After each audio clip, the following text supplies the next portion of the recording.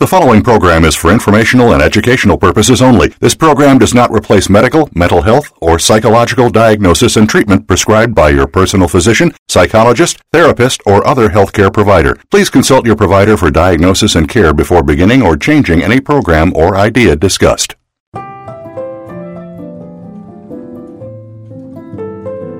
Welcome to Recovery, the Hero's Journey.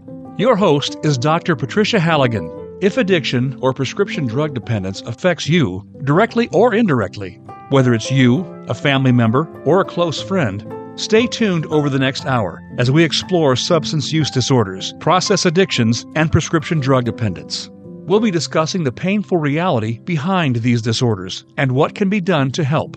Now, here is Dr. Patricia Halligan.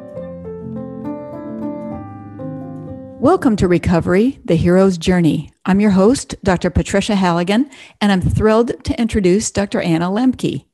Anna Lembke, MD, is a professor in the Department of Psychiatry and Behavioral Sciences at Stanford University School of Medicine. She is medical director of Stanford Addiction Medicine, program director for the Stanford Addiction Medicine Fellowship, and chief of the Stanford Addiction Medicine Dual Diagnosis Clinic. In 2016, she published Drug Dealer MD, How Doctors Were Duped, Patients Got Hooked, and Why It's So Hard to Stop. It was highlighted in the New York Times as one of the top 5 books to read to understand the opioid epidemic. Her forthcoming book, Dopamine Nation: Finding Balance in the Age of Indulgence, comes out this summer and explores how to moderate compulsive overconsumption in a dopamine overloaded world. Dr. Lembke, thank you very much for joining me today. My pleasure. It's not often that I get a chance to sit with someone who's also a psychiatrist in the field of addiction medicine. Most of us are pretty consumed by our positions and our patient loads, and I think the desperations and the urgency of our clients and their families preclude a lot of socializing. But you and I have been in the trenches of the opioid epidemic and the benzodiazepine epidemic for at least the last decade. 2 epidemics caused by big pharma and by overprescribing. And before I ask the real question I'm dying to know, which is what has the emotional impact been on you as a human being going through the past 10 years. I guess I'll start with the book. I loved the book and I loved the title, Drug Dealer MD, How Doctors Were Duped, Patients Got Hooked, and Why It's So Hard to Stop. And I wonder if you could say something about what inspired you to write the book? I was inspired to write the book because I was seeing so many patients who were being harmed by physicians. And these were people I know, and folks who, were well-educated and very well-intentioned, who, due to their ignorance of addiction, were inadvertently harming patients. I will also add that I was among their ranks early in my career. Although I graduated from a very prestigious medical school and did a psychiatry residency, when I went into practice, I knew nothing about addiction. I overprescribed benzodiazepines and stimulants myself, and didn't really learn about addiction until some years into my early career.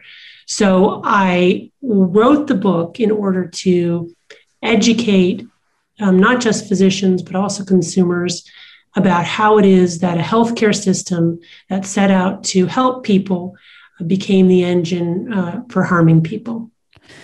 So this was an iatrogenic problem. This was a problem caused by overprescribing.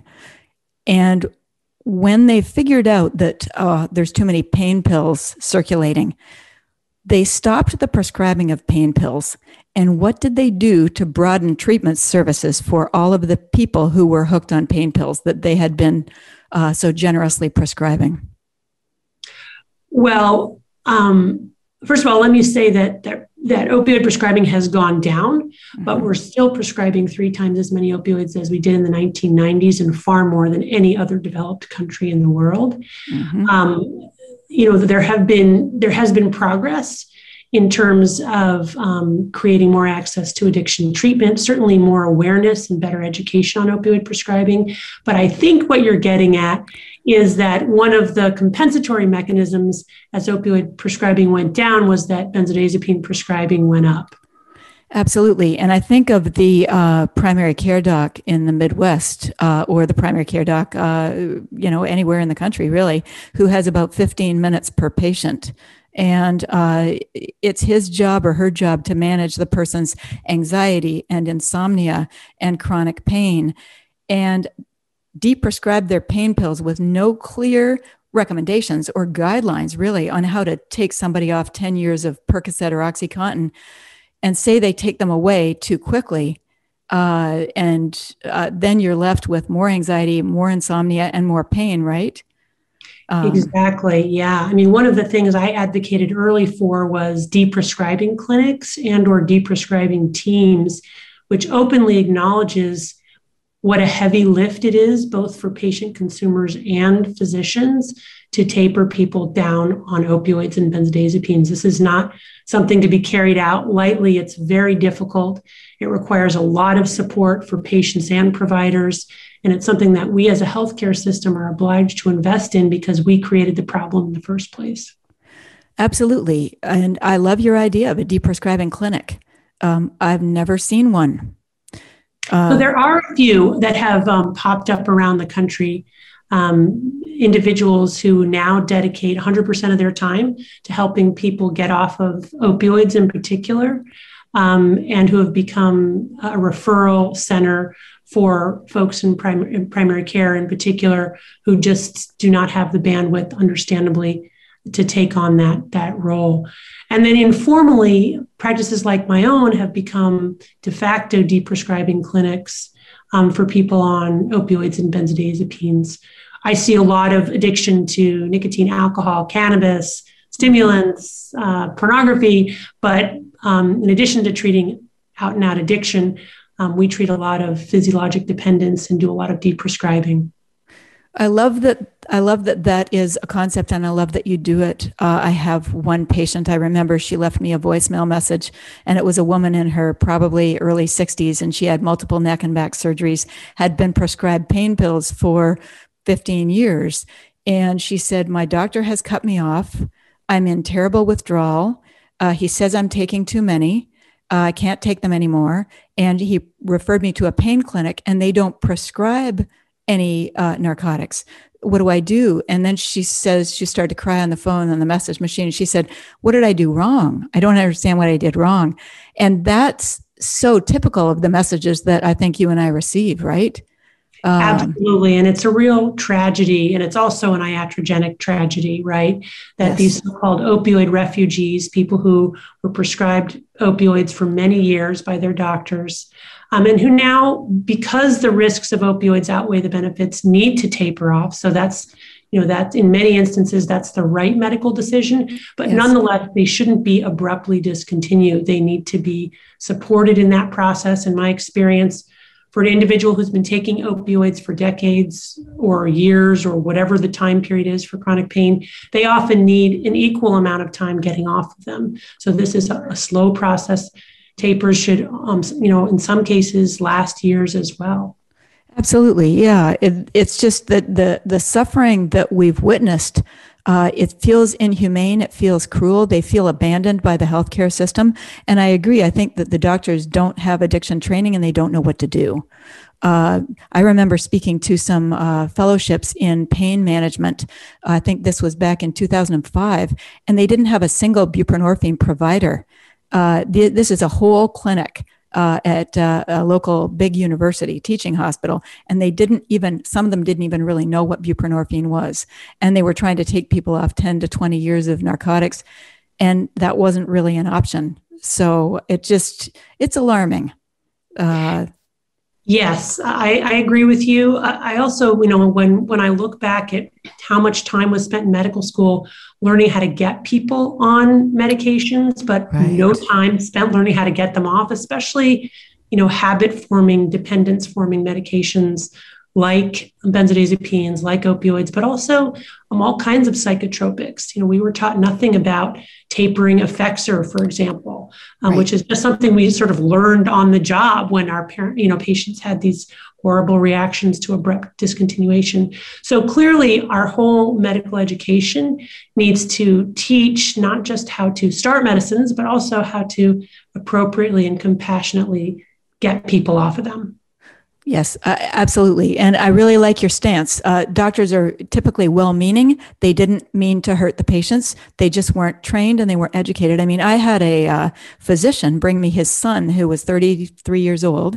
And this was a really bright young man, had just graduated an MBA program 2 years prior, but had hurt himself in undergrad playing football, had a couple of knee surgeries, and got hooked on pain pills. And then ultimately, when the pain pill supply dried up, he turned to heroin. And this doctor brought me his son, and I said, has he had any treatment before? And he said, yeah, he's been to detox 4 times. He still thought that detox was a state-of-the-art treatment for someone with an active heroin addiction.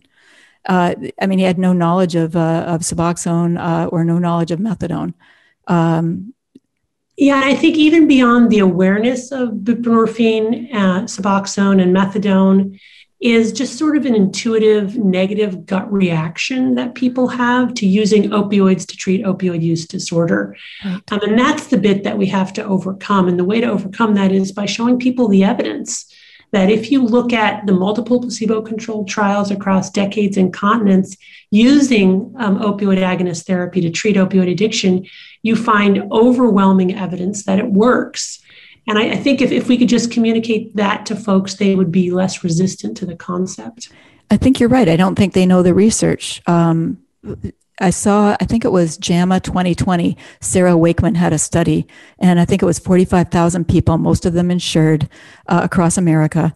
And 64% of people, this study ended in 2017, 64% of people that were opioid use disordered were referred to behavioral treatment alone. Only 12%, this is back only 4 years ago, only 12% received methadone or buprenorphine. And like you say, the research, the evidence states that 50% less chance of an overdose death and 50% less chance of relapse if you're using buprenorphine or methadone.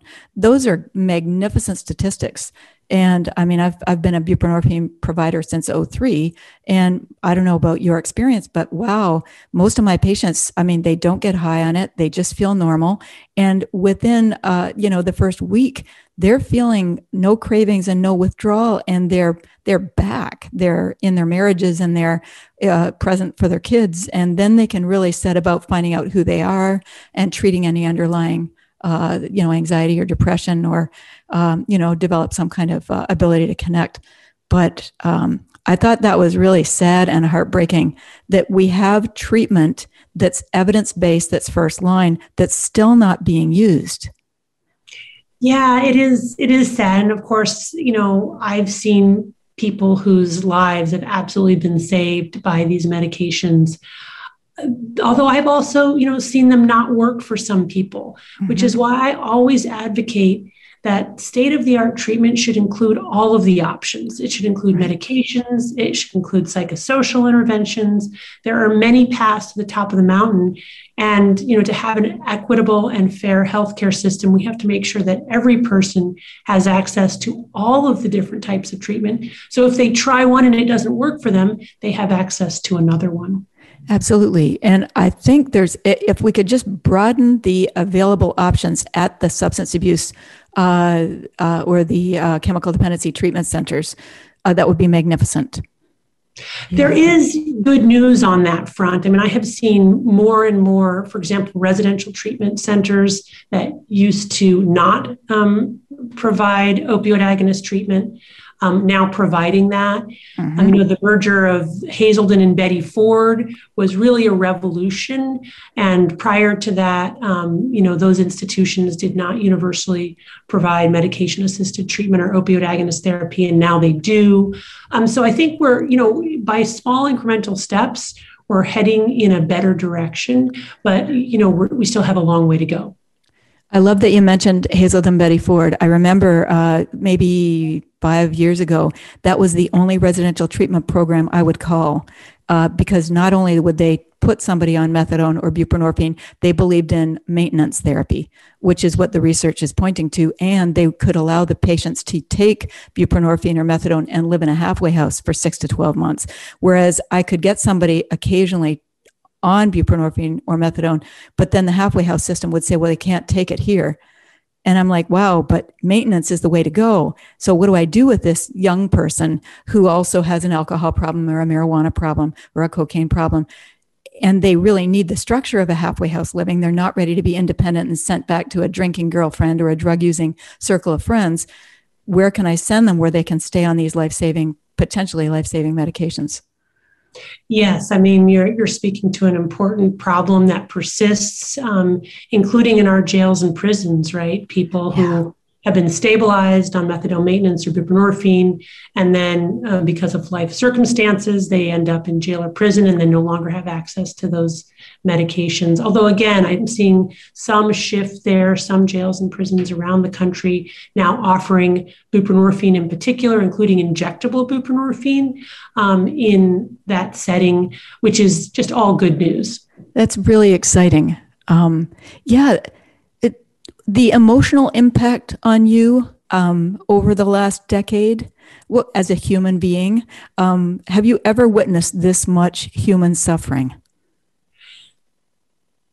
I do witness a lot of suffering, whether it's more or less than humans have always suffered, I don't know. I guess I also see a lot of redemption and hope, though. And I don't, sometimes people ask me, is my work depressing? And it's really not depressing at all. It's really inspiring because I see people who I consider to be among the most courageous people on the planet, that is people with addiction, who are bravely facing the path of recovery and get on that path and absolutely transform their lives and transform the lives of those around them. So I see a lot of hope and redemption. And a life in recovery is such a great life, So I guess that's how I would answer that question. I don't know. How about you? I think I loved your answer. I love the answer of the hope and the redemption that keeps you coming back. I mean, it really makes you believe in the resiliency of the human spirit. I think it was pretty dark there for a couple of years. And I agree, the last 2 years, the calls to my private practice have become less frequent and less urgent. But if I say, go back to 2015, every day, these desperate calls from people's parents and the young people, like, please help me, please call me back. I just got out of jail. I've got a 3-year-old son. I'm a single parent dad. If I don't get on buprenorphine, I'm going to relapse. I don't want to die. Please call me. Or my daughter needs a place to go. I don't know where to send her. We have no idea. We go on the internet. We can't figure out what to do. Do we go to detox? Do we go to rehab? Buprenorphine, what is that? Methadone, Vivitrol shot, so much desperation, so much pain. And it was pretty urgent because these kids had been overdosing and then released within like a 10-hour period from the hospital. I'm thinking, this kid is 21 or 23 years old and you're sending him back home. Mom just found him on the bathroom floor. So I think it was the hopeless feeling for the moment that, hey, this is useless suffering. It shouldn't have happened in the first place. And nobody seems to know what the answer is, and it's treatable. This opioid use disorder is treatable, highly treatable. We have medications. Why aren't we using them? And what is all this stigma? So it was heartbreaking and enraging. And I agree with you. I love your word, courage. These folks are so courageous for what they've battled. And if they get through it, and when they get through it, wow, they can feel so much self-respect and so much pride that they were intrepid against the system, against the stigma. And they hung in there long enough until they found somebody to help them. I love it's a message of hope and it's a message of courage. And I think it's It's very thoughtful. Now, if we can, let's switch over a little bit and talk about benzodiazepines. Sure. I understand that you recently starred last year in an award-winning documentary called Medicating Normal. Yes, I did. It was a great privilege. Tell me a little bit about the film. I saw it myself, but I don't know if the listeners have, and the message of the film and what it was like meeting the individuals that were telling their stories of being prescribed benzodiazepines long-term and the consequences of that. Well, the film is essentially exploring this problem of over-prescribing psychotropic medication, not just benzodiazepines, but also antipsychotics, antidepressants, anxiolytics, just more broadly, like a really steering look at what happens to people's lives when they end up on 5, 10, 15 different psychotropic medications, people who are, functioning in their lives, then developed depression or developed anxiety, went to seek treatment from a mental health care provider, and ended up on a ton of medications and doing no better, and in some instances worse. So it was really moving because, again, it was moving because it was tragic that they went looking for help and ended up, on a bunch of pills that weren't helping. But also these individuals, again, these were stories of redemption, people kind of realizing that the medicines weren't working, getting off of them, waking up again, their brains kind of getting back online, and then trying to, put their lives back together. So, and I was interviewed for it because I have been a long time vocal, let's say, advocate for more judicious prescribing. I've also written about the problem of pathologizing everyday life, the ways in which we take what is really ordinary human suffering and make it a disorder. Of course, once we make it a disorder, then we're obliged to treat it. And the way we treat things is to prescribe pills, and how that gets us into this vicious cycle. So both I and the film have made a plea for not pathologizing everyday life and just acknowledging that life is hard and there is suffering and it's normal. And also just to be very cautious when we do prescribe medications and realize that they don't work for everybody. They can be life-saving for some, but the side effects are serious and can really harm. And I wonder if you could define benzodiazepines and Z-drugs for the listening audience, if they might not know what benzos are. So benzodiazepines are medications like Xanax, Valium, Klonopin, Ativan. They are in the class of sedative hypnotics. They're typically prescribed for anxiety and insomnia. There's evidence to support their use short-term, like 2 weeks. There's no evidence to support their use long-term, and yet they're often prescribed not just for many weeks, but for months, years, and decades. They work by binding a receptor called the GABA receptor, which is the same receptor that alcohol binds. And they essentially bind and stimulate that receptor to increase the amount of GABA in the brain. And GABA is our calming neurotransmitter. The Z drugs are things like Zolpidem or Ambien. And they're often touted as non-addictive alternatives, but in fact, they're also highly addictive. They bind the GABA receptor as well and function in much the same way that benzodiazepines and alcohol do. It's interesting. I wonder why we throw pills at people. When, I was recently, over the last year, introduced to an app. It's a free app that the VA has studied, and there's a lot of research to support it, the Coach CBTI app for people with insomnia. And, they've studied it, and it works better than, CBT for insomnia works better at the 6-month mark than any of the benzos or the Z drugs. Yeah, and that's true, by the way, for many of our psychosocial interventions, that they don't work as quickly as medications do, but they tend to work better in the long run because they teach people habits and skills that last a lifetime. Whereas the medications that we prescribe tend to work quickly, but then they stop working over time and they can have serious unintended consequences. Yeah, it's true for treating all of the psychiatric disorders, anxiety disorders anyway, right? Like if you take a look at panic disorder, medications work just as effectively as cognitive behavioral therapy. So why not try CBT first? The same with OCD, right? Whether it's exposure therapy or cognitive behavior therapy, PTSD, there's evidence that benzos actually make PTSD worse if given at the time of trauma and prevent the person's brain from healing from the trauma. So, yeah, it's interesting that it's so quick to throw medication at people. Yeah, and the reason for that is that our medical infrastructure incentivizes prescribing pills. It's entirely designed for prescribing pills and doing procedures. And that is what doctors get paid to do. And that is what the medical infrastructure is designed to provide efficiently and effectively.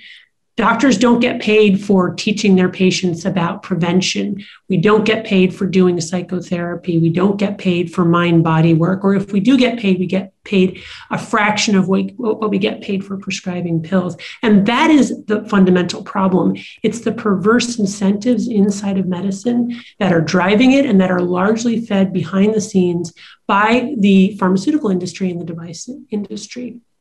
That is a really important point, and it's really sad. It's very dark. Hard to change. Hard to change. Very entrenched, all the way from our lobbyists in Washington to our local pharmacy. And I don't know about you, but prescribing medication only, I find it boring.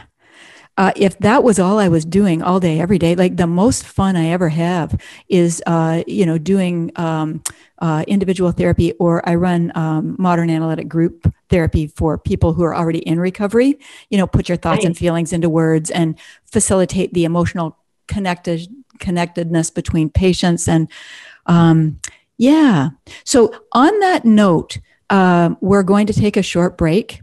We are with Dr. Anna Lembke, and this is Recovery, the Hero's Journey. And I'm your host, Dr. Patricia Halligan, and we'll be right back. Thank you.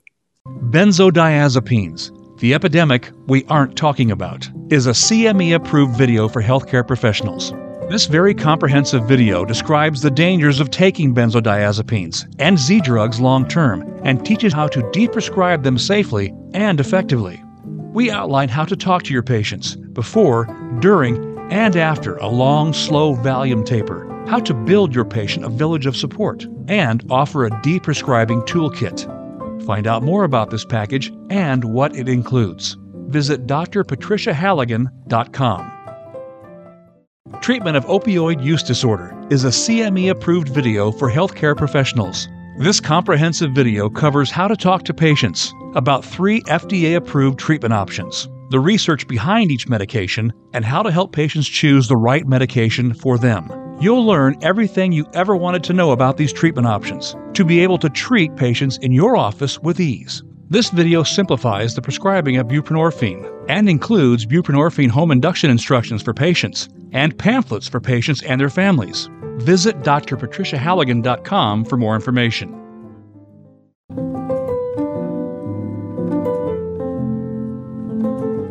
You are listening to Recovery, the Hero's Journey. If you or someone you love struggles with a substance use disorder or prescription drug dependence and would like information about resources that can help, please contact one of the following organizations: the American Academy of Addiction Psychiatry, the American Society of Addiction Medicine, or the Benzodiazepine Information Coalition. Now, back to Recovery, the Hero's Journey.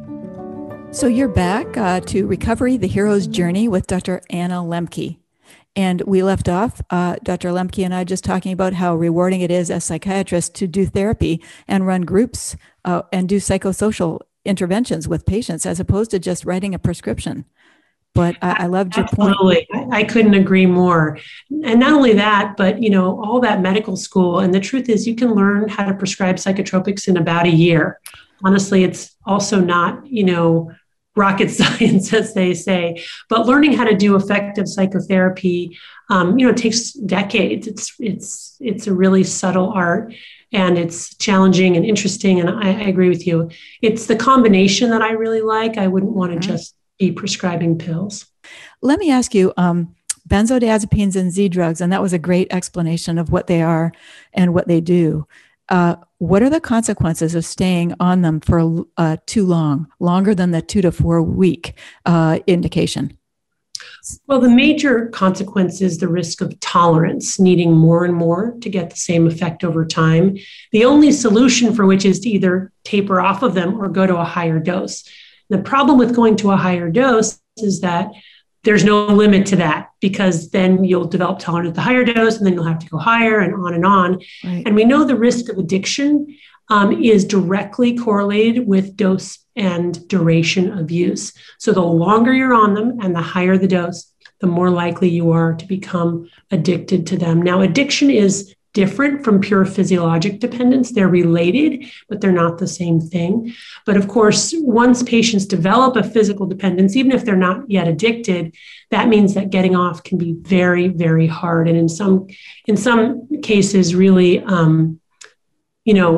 just devastatingly hard. I think that's what we're seeing more and more, is this small subset of individuals who were put on a benzodiazepine for a minor medical condition, stayed on it for a long time, and then decided they wanted to get off, or found it wasn't working as well as it used to, or working at all, or maybe even making their anxiety or insomnia worse, which it can do over time, and then found that getting off was near impossible. I have a lot of calls from people like that. I had a call last month from a fellow 72-year-old man who had Crohn's disease and a lot of surgeries for intestinal blocks, developed insomnia and anxiety, was put on Ativan, I think 1 milligram twice a day for years. And he's down to 0.5 milligram of Ativan at night, and he can't get off it. And his doctor said, just stop it. Just stop it. You're fine. And he can't. Right. Because his withdrawal is horrific. He gets akathisia. He's restless. He can't sit still. He can't sleep if he tries to taper this 0.5 milligram of Ativan. He has breakthrough anxiety. He wakes up filled with dread and panic attacks in the morning. He says he's got GI complaints. I think they call it benzo belly. He can't think. He's got brain fog. So, and people also, I'll have like a person get down to, 0.25 milligram of Klonopin. Same thing. They can't stop it. What would you do with patients that come to you and say, I am having trouble getting off this medication, or I'm on Xanax 3 milligrams a day for the last 5 years. I hear it might worsen my intellectual memory, my processing speed. It may even be at increased risk for Alzheimer's, and I want to get off it. Or I've been on Klonopin for the past year, and my anxiety is worsening, and I am suicidal, and I'm not functioning at school anymore. What do you do with patients like that? What do you say to them? What do you teach your med students and your psychiatry residents to do with these folks? The first thing I do is validate their experience, because just like in the anecdote you described where that patient talked about it with his doctor, and his doctor said, it's no big deal, you're only on 0.5 milligram, just stop. That is very invalidating for patients who have struggled to taper down, or maybe who even themselves just stopped it and then went into withdrawal. And benzodiazepine withdrawal, as you know, can also be life-threatening. People can have time seizures and end up dead as a result of withdrawal. So the first thing that I do is I validate for my patient what their experience has been with benzodiazepines. I listen to what it's been and I validate it. When they tell me that they have really, really struggled to taper or get off, I say, yeah, it's really hard for some people. You're not alone. Then the second thing I usually do is I refer them to the Ashton Manual. And as you know, Heather Ashton is really a hero in this field, who herself decades ago discovered this population of individuals, which was kind of a hidden population. Now with social media, they're connecting with each other, and that's a good thing. Yes. But in her day, it was a hidden population that she discovered of individuals dependent on benzodiazepines prescribed by their doctors who couldn't get off without really totally debilitating symptoms. And she worked with those individuals and documented how she got them off of it, and including their actual taper schedules. And in addition, she wrote a good deal about benzodiazepines, how they work, what are the risks. So it's a really valuable document. It's free online. It's a great way for people to educate themselves about benzodiazepines. And it is basically the template that I use for the taper, which is to say, go slowly, take breaks, but don't go backwards. And one of the things that I've learned through time, and you probably do the same thing, is to warn my patients that when they first go down, they will have increased anxiety. But that's not the anxiety that they'll be left with. It is withdrawal-mediated anxiety. And once their brain recalibrates to the new lower dose, they will find that their anxiety returns to baseline. Or they may even find it gets better, right? Because what happens is the benzodiazepines can drive and worsen anxiety when people have been on them for a long time. The other thing that I've learned to do, and these are just two little pearls from my clinical practice. Yeah. Number one, I keep the same dosing schedule. So if that person is taking their benzodiazepine 3 times a day, I usually try to preserve that. Why? Because our brains are like little alarm clocks, and we're used to seeing the drug when we're used to seeing the drug. So for as long as possible, I keep that schedule. And the other thing I do is a lot of folks who taper with the very first decrement, they'll go down by a lot. And the reason that they'll do that is because they figure, well, it's going to get harder when the dose gets smaller. I do the opposite. I go down by a little. Why? Because I want the patient to have a positive and validating experience to know that they can do it.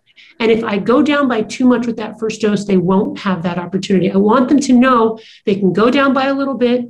Initially, it'll be worse, but when they get to 4 weeks, they'll feel fine again. That will give them confidence to pursue and go on with the taper. I love that because it's not a race, is it? No. Right? I mean, they've been on it for 10 years. Like, what is the rush? And right. Well, you know what I think the rush is? And what do you think the rush is for certain physicians wanting to get these people off the benzo quickly? Because I've got my own theory. Well, I mean, naturally, there's a lot of anxiety in a patient who says this medicine's not working for me. In fact, it's harming me, and I want your help. And then it's like, oh, it's harming you, and I want to get you off it. I don't want to be responsible for that. So it's kind of like a little bit, a medical legal concern. Yes. But also I think it's a lack of knowledge and understanding and tools. Because if we teach doctors how to do it, again, just like treating addiction, it can be really rewarding. Yes. And these are great folks and they're lovely to work with and all of that. And they're desperate for the help. I mean, one of the things that really struck me when you were talking about all of the people calling you for help, we don't have enough doctors. Right. We don't. People don't have adequate access to mental health treatment, True. Especially addiction and dependence treatment. Yes. So that's a big problem. That's why you and I are inundated. We don't have enough. Now, the hopeful bit is that we have fellowships now, addiction fellowships that train doctors, and we have more and more young people wanting to do those fellowships. So that's awesome.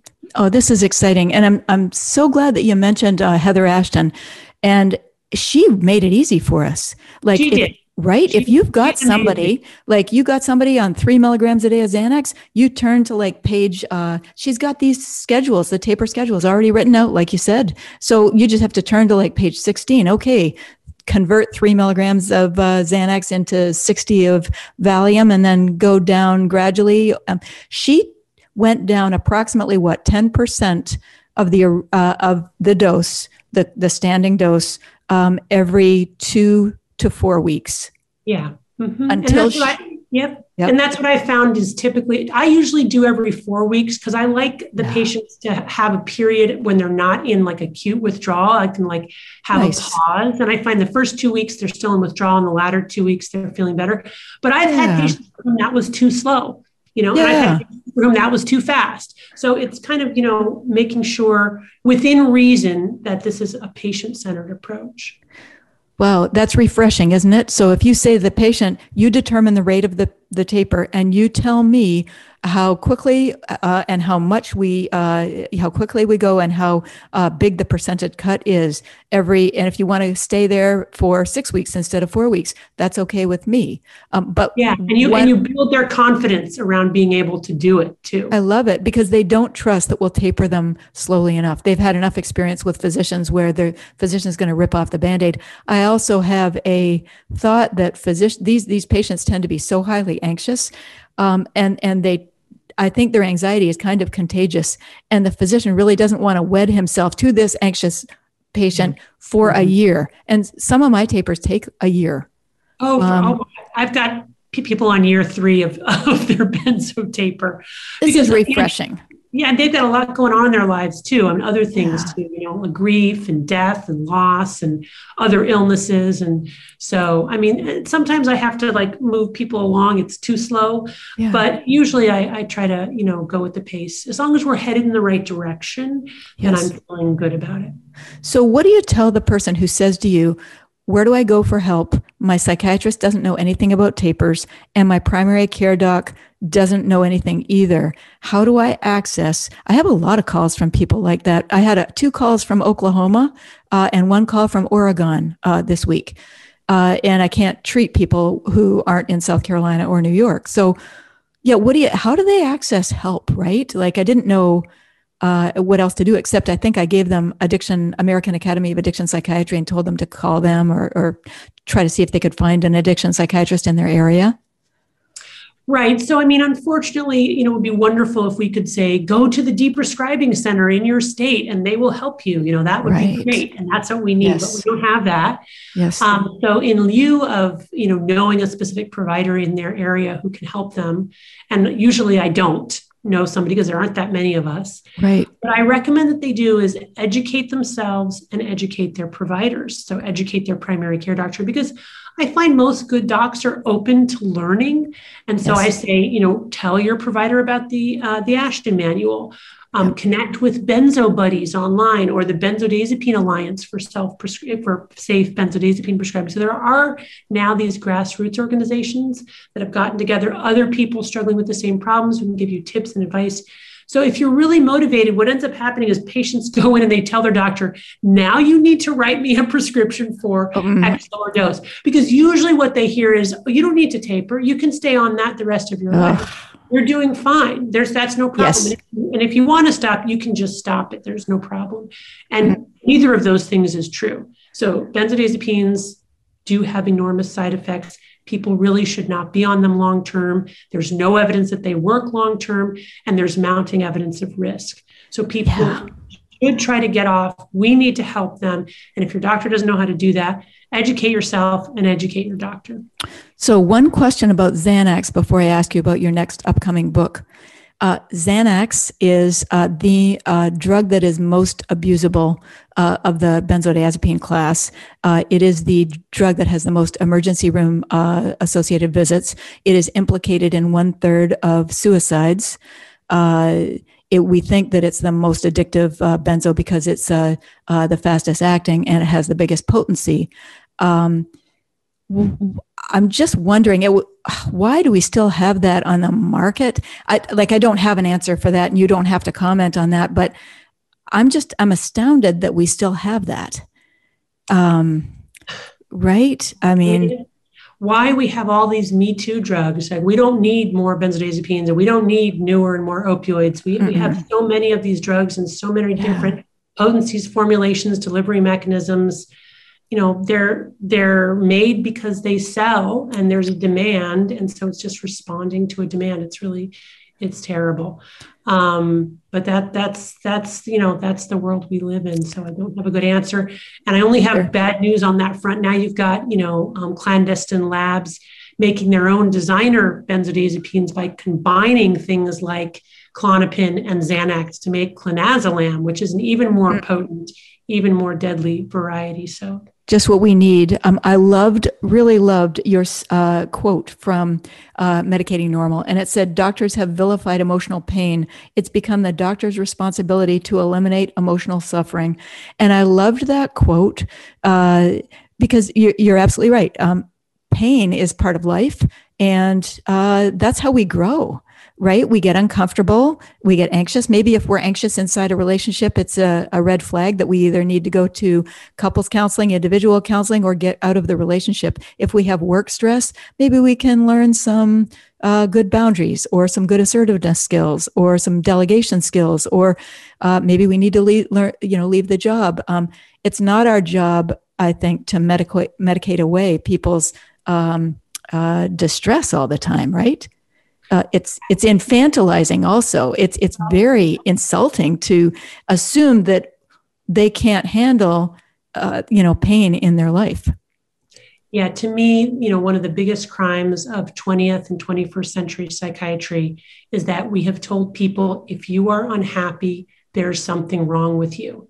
Not only is that not true, but it's incredibly isolating for people because they feel like I'm not happy. Like every day is not full of, following my bliss. I haven't found passion. There must be something wrong with me. It's like, no, actually, life is hard. And it's totally normal to wake up and wonder, what is it all about? And to feel like even when everything is, going well in your life, to kind of feel an existential dread or whatever it is, a despair. We've told people that's not normal. And that's really, that's really unfortunate. I think it's the experience of being human.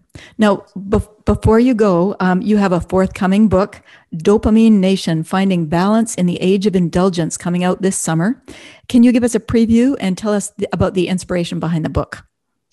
The inspiration behind the book is my patients in recovery, who, as I mentioned before, are my heroes, which is why I love the name of your podcast.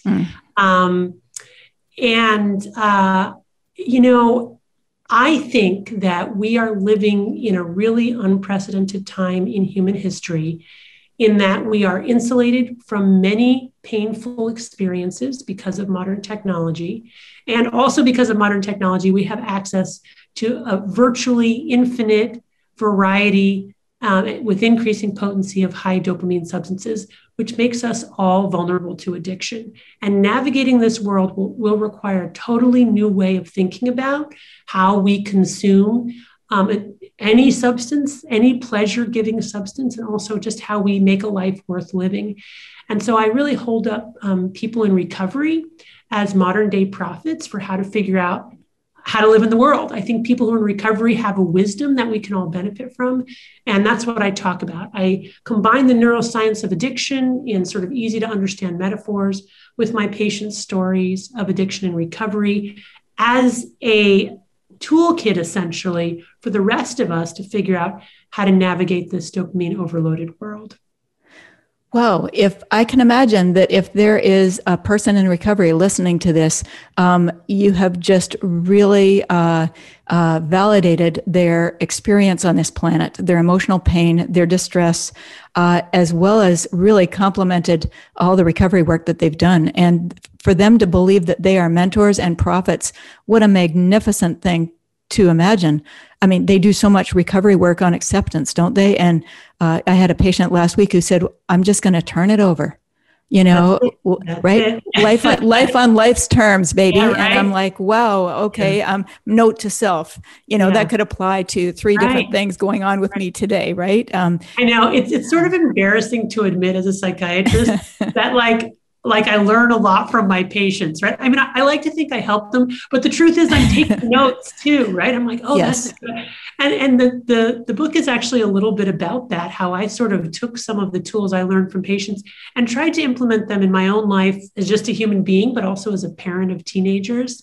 The themes that I kept seeing over 20 years of seeing patients with addiction who get into recovery, things like truth telling. I got really fascinated by that. What is it about telling the truth that is so fundamental to recovery? So I delved into the neuroscience and the sort of philosophy. And one of my chapters is all about radical truth telling and why it's fundamental, not just to recovery, but to a life well lived for any of us. So that's kind of the sort of structure of the book, these pearls of wisdom from people in recovery and how we can understand them from the neuroscience perspective, and then how we can implement them in our own lives. Oh, I absolutely love that. I think, there's something very healing and freeing about saying, I am Ben, and I have problem with Xanax or with heroin. Or, if you're a woman and you're talking to your sponsor, or you're in a meeting and you're saying, I drove with my kids drunk in the back of the car. I screamed at my kids. I wasn't present for them during my drinking days. There's something wonderful about that, because it's integrating all the different parts of ourselves that so often, we walk around trying to put a mask on to hide these parts of ourselves, right? And that's a lot of energy. And then we feel like an imposter.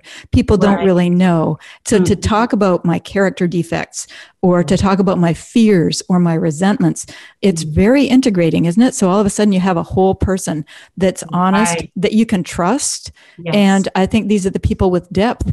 And I hope that they see themselves as courageous as you see them. I do. I hope they do too. I really hope they do.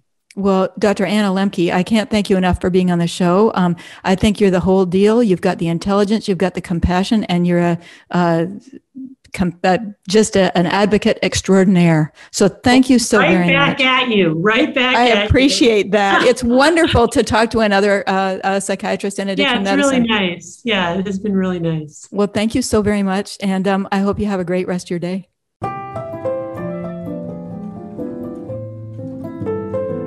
Thank you for joining us this week. Recovery, The Hero's Journey, is broadcast every Tuesday at 12 noon Pacific Time and 3 p.m. Eastern Time on the Voice America Health and Wellness channel.